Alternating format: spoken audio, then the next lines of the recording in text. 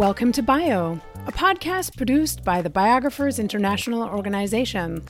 Bio is devoted to promoting the work of biographers and advocating for biography as a genre with the support of biographers and biography lovers worldwide. I'm Bio member Jenny Skoog in New York City. On each episode, we talk with biographers about their work.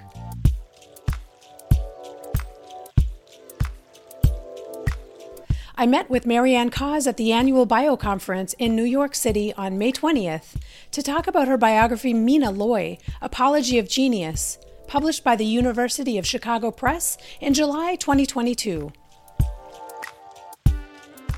Marianne Caws, welcome to Bio. Thank you. I'm delighted to be here. Who is Mina Loy? Mina Loy was this amazing everything. She was a futurist. And then my book about her is mostly about her poems, which I loved. And she was a really interesting artist who knew lots of other artists all over the world. Fell in love with a lot of them, Marinetti and so forth and so on. And then she finally met the great love of her life, Arthur Craven. So my book is really about them both. I was commissioned to do this book, and I was delighted to do it, and was just overcome by liking her poetry and herself. Everything about her interested me. You speak about Arthur Craven. Who was he? He was this amazing person she called Colossus, because she met him, fell in love with him, how not.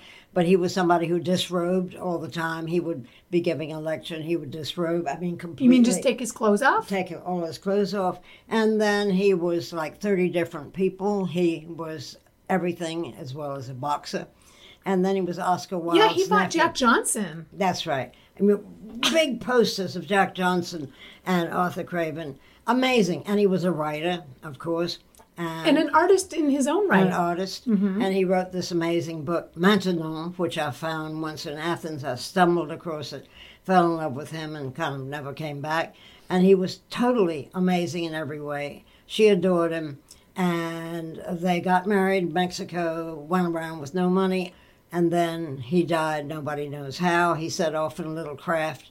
The end is like hot cream. We don't know anything about it. I love that we don't know anything about it. Well, she at times was doubting if he was dead, but they wound up in Mexico because he was dodging the draft. Yes, why not? He dodged a lot of things, but then he caught a lot of things. And he caught her, and that was pretty amazing because, Marinetti and others had not caught her. And she adored him the rest of her life, missed him the rest of her life. And everything is about this lost Colossus he was. Right. And she had a daughter with him after he died. Yes. Or after he disappeared. After he disappeared. Right. And she had another daughter with her first love. And the whole thing is interesting about her daughters. Then she went to Aspen because of her daughters. She kind of lost it. And then she went to Aspen, and I went there to find her grave. Everywhere she was, everybody noticed her. Because she was beautiful. She was beautiful and fashionably dressed, or not. When she was with the Bowery Buns, writing that amazing poem about the Bowery Buns. And they, of course, were the Bowery Bums and the Bun and the Bun. She was great on words. And somehow then she wore a nightgown to be with them. And then she wore, fashionable skirts, dragging along the sidewalks everywhere. So she was everything to a lot of people. How did her beauty affect her work in life? Greatly, because everybody, of course, fell in love with her. And then she could model, and then she made these hats. Her beauty was also to be beautiful and make other people understand what beauty was. So she made hats, and she made this and that. And the beauty was like in every single department that she traveled in and, thought in and imagined in. She was one of those visionaries. And a social magnet. And a social magnet. Right. And everybody adored her. How not? She would walk in the room with her two daughters and everybody would go gasping over all three. And that was kind of wonderful. There were three of them everywhere. She had a baby that died very early on in her first marriage. Which was quite unhappy. The first marriage unhappy, and that child dying at 1 or even less. She made a sculpture about that child and never forgot the child. And I think that was part of her. Her melancholy was, in a sense, part of her beauty. It was sort of transfiguring her vision.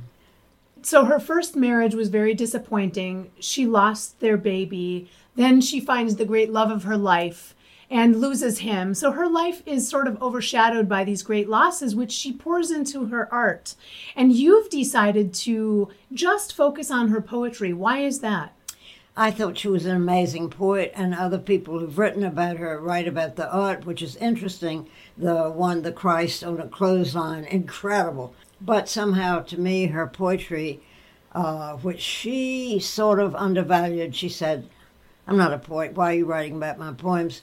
to people. On the other hand, she was a very great poet, I think, and she was more great poet than a manifesto writer. She wrote a lot of manifestos and all that. She wrote everything. However, from my point of view, the poems are really extraordinary, and I've been happy sort of dealing with them. A lot of her poems were visually stimulating. Can you talk about that? Yeah, her first poems when she was with Marinetti, being in a cafe and all that kind of thing. Oh, I like that. And then later she writes about butterflies. And she was, of course, a social butterfly. So her word play and her visual play somehow play into each other. And, the whole Breton words, not playing, they're making love. That kind of thing in her, the making love of the words. And the people she was involved with, like Duchamp, everybody she was involved with, seemed to be like Marcel Duchamp. They're always cast in both visual and verbal senses, both her poems and her writing and her living, of course. I mean, she was among artists all her life. That's why we know her. Most of your writing has dealt with visual art. Can you talk on that for a moment? Yes, indeed. So my great passions are in all the 3 biographies I've just written on Alice Raon and Dora Maar, of course, and Mina Loy, are all about people who are both poets, they're all poets, and visual something or other, like Dora Maar, a great photographer, Alice Raon, extraordinary, and she was bisexual, like many of these people. And then, of course, Mina Loy, who was everything to everybody. Not bisexual like the rest, but interesting to me is the way that they were all with bigger men. I mean, the kind of thing we talk about in the biography seminars this morning. They were all... You mean at the biography conference? At the biography conference right now. I mean, they're all... they're attached to bigger men. The men are better known. So either Picasso for Dora Maar and for Alice Raon, who had to leave him and all that sort of thing, because her husband said, "I'll commit suicide if you go off with him." So she went back, and 3 years later, he committed suicide anyway, but not because of her. So the whole thing about being with a man seems to be, for all these people, important. Of course, Mina Loy loses her man, and that was the only man she really, really, really loved. Right. So what you're saying is many women's successes are tied to the men in their lives, but Mina Loy, her success is actually tied to the loss of men and sort of having to go it on her own. And, coming back to her beauty for a moment, I think that transcended her. Maybe loneliness isn't the right word, but it attracted people to her. Enormously. Yeah.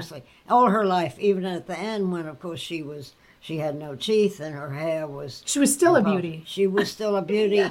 And I think a visionary kind of beauty. And the way she ends up with Joseph Cornell corresponding because of Christian Science, all of that's part of it all. It's like all of her in these various modes and places and everything with people, she was still Mina Loy. That's what... A very physical person, yes. Right. Physical.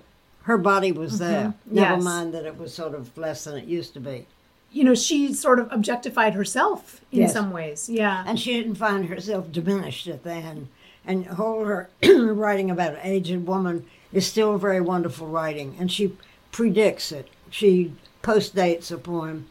Her whole vision of herself is, in fact, the thing that we envision her because of.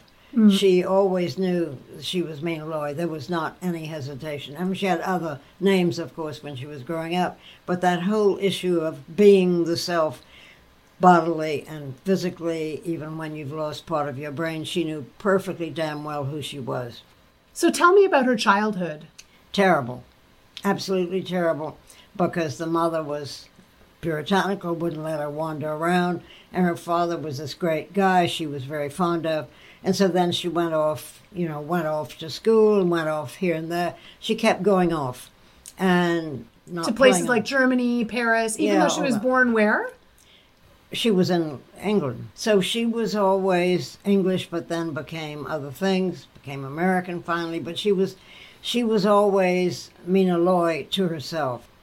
To what extent were you able to trace her footsteps in the research for this book? Well, there was a wonderful book written about her by Carolyn Burke. So that was my first big help.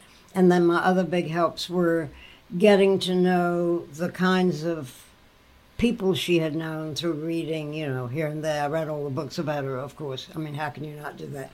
So I read them all, and they all did different things. And the one that interested me the most was the Christian Science part of her, because there's one book about that, but the link between her and Joseph Cornell, on whom I spent a whole year at the Getty doing stuff on Joseph Cornell, whom I adored, the whole issue of Christian Science was fundamental for her. She could talk about anything, but Christian Science it would revert to at the end.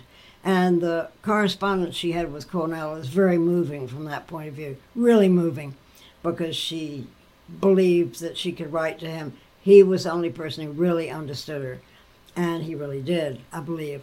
And the whole issue of Christian Science is very complicated, so I went into that, and because I was writing on Christian Scientists, I had to go to Boston to say to the Mother Church, yes, I'm writing on Mina Loy, and she was a Christian, so you have to do the whole thing.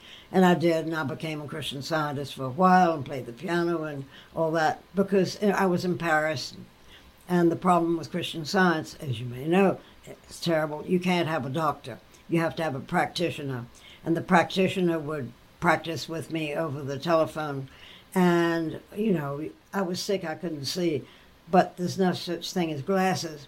But the practitioner prays with you on the phone. Mary Baker Eddy was born in my hometown, Wilmington, North Carolina, and I can talk like that.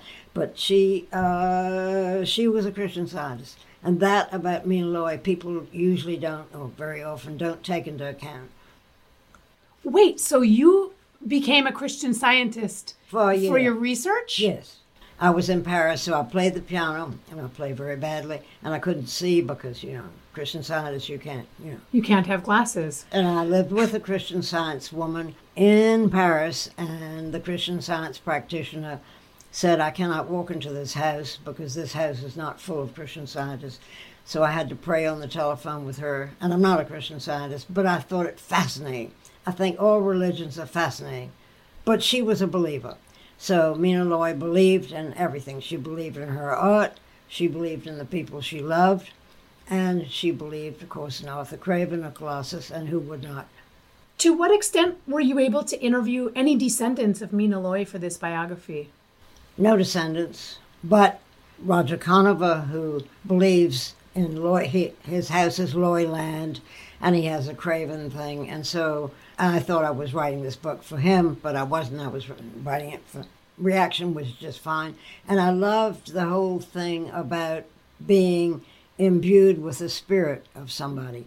So Roger Conover, who used to be at MIT, where I used to be before I left, is sort of like the spirit of Mina Loy, and the spirit of somebody who loves the enthusiasm, God in That's the way I believe that you have to believe in Mina Loy. Because if you don't share her enthusiasm for things, you're not getting Mina Loy, who was enthusiastic, God-dwelling in vision everywhere. She was really a visionary. You insert yourself on the page in this biography and opine on her life. You talk about some of the decisions that she made in a very personal way. Why did you choose to insert yourself into this book? That's a great question. I think I do that in all my biographies, and the one on Alice Raon, the one love with Picasso, I felt, who would not be attracted by Picasso? I mean, come on. And so then also with Dora Maar, it seemed to me, I went to her house and I saw all her religious things on the floor, and I saw she'd left her pocketbook open and what she'd eaten in the icebox. And so I was the first person to see and love actually everything about her. She was so impassioned, and I love the passion in everybody, and that's why I've chosen these people to write on, including Mina Loy and including Dora Maar. Their passion somehow becomes my passion for them. You become the person you're writing on. So I would never choose to write on somebody I didn't like. I think I couldn't do that. And I promised years ago, René Char, who is the man I went to, the great poet, I went to France because of him and stayed in France because of him. And he said, please promise me never to write on anyone you don't love. And I promised him, and I've kept that promise. Why is Mina Loy relevant today? Like, why should we care about Mina Loy? She did so many things so wonderfully, not just the fashion thing and the making of the hats and the making of the globes and the making of this and that as a maker, but also as a poet, and so poetry matters to me or not. And she was also, in almost every way, more colorful than anyone around her, and so people couldn't not see her. And when she was on in New York, in that wonderful place where they all gathered, so, it was like everybody understood Mina Loy as Mina Loy, and they gravitated around her, no matter how she was garbed, in Lower East Side with the Bowery Bums, which I think is if you said to me, which is the greatest poem of hers, difficult, but I would certainly say the Bowery Bums. It's the ballad of those homeless people, and she has a wonderful painting of that with it's a sort of construction with the various Bowery Bums lying down all around, called Communal Cot. Really superb. And that kind of way of showing that you could be part of the commonality and yet be yourself entirely. It was like she gave herself to them and took back their kind of enthusiasm. So she made little objects all her life and big objects. And the big objects are her paintings. There's 9 chapters in the book with 3 intervals that take on futurism, Arthur Craven, and Mina Loy the artist.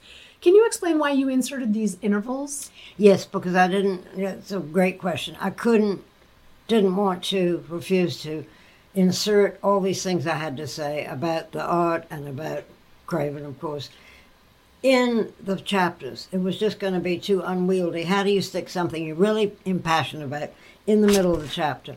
So I said to my editor, I'm sorry, but I have to have intervals. And so I have 3, like a trinity, and, I'm remembering how Christian Science and how everything is sort of Trinitarian in the good sense. And so the chapters deal with various parts, and of course biography has to be somewhat consequentially, by dates. But to me, that wasn't what mattered. What mattered was who she was in the interiors of those dates. And the only way I could insert all this other stuff was in intervals, which are, to me, very important. What was your writing process? Took a long time. I was so impassioned, I would, of course, write in the middle of the night, and then didn't get rid of much. I'm not really good at discarding things, so it got big, and then it got less big because some parts were boring. You reread it and you think, I've said that, or I'm not interested in this. So anything that was uninteresting to me, I just ditched. I was commissioned to do 60,000 words, so I did that. Why do you write about women? I'm one, and I can see from inside that as well as outside better than I could about a man. And though Joseph Cornell was important to me beyond belief, he was also enormously, visionarily, inside himself, feminine. So I find that I can talk about what I know about. I can't talk about what I don't know about. And I don't know what it's like to be a man at all. I don't believe, like Simone de Beauvoir, if you kissed your elbow, you become a man. I never wanted to do that. And I'm sort of submissive. So I'm submissive to the people I write on. And it's important to me to deal with what they have said about themselves, even if they keep changing. And then I could keep changing my writing as they kept changing, like Mina Loy changing her personality. I mean, she changed immensely from being, lover of Marinetti and Duchamp and all those people, and she becomes whoever she's writing about. So all of that, even when she's doing fiction, as she did about Gertrude Stein, it seems to me clearly her. And I love reading her stories. They're about her. Who else are they going to be about? So I'm not writing about me, but I'm writing about what it is to look as a woman looks. And I'm interested in the gaze, the female gaze. And she was a great looker. I mean, in both senses. Mm-hmm. She played with words, but she was a great looker. And she was a great seer, magical seer. Mina Loy's art needs to be seen. Yes. To be believed in some sense. Absolutely. It's so peculiar. Right. So how did you curate which images to be in this book? The ones I could get hold of. And some of them are boring. Like, I don't really like the butterfly one. And I just chose to elaborate on the ones I cared about. Look at what she's looking at. Write about what she's writing poems about. So that particular view of Brancusi was very important to me. And the Christ on a clothesline, the sailor she saw, whose face she took for Christ, that's very beautiful because it's so creepy and so visionary as being creepy and yet understanding what crucifixes are like. Some art I found of hers, which I just love finding, is about a crucifix and a sort of blood dripping down the cross. And nobody had seen those, and this wonderful person in Paris showed me those. And she saw what others did not see. And then outside that, and then inside that. So that whole inside-outside, for me, about Mina Loy is remarkably important. Double singular vision. Well, thank you so much. Thank you. That was my conversation with Marianne Caws regarding her book Mina Loy, Apology of Genius, published by the University of Chicago Press in July 2022. This interview was recorded at BIO's annual conference in New York on May 20th. To learn more about BIO or to hear other episodes in our podcast series, please visit our website, biographersinternational.org.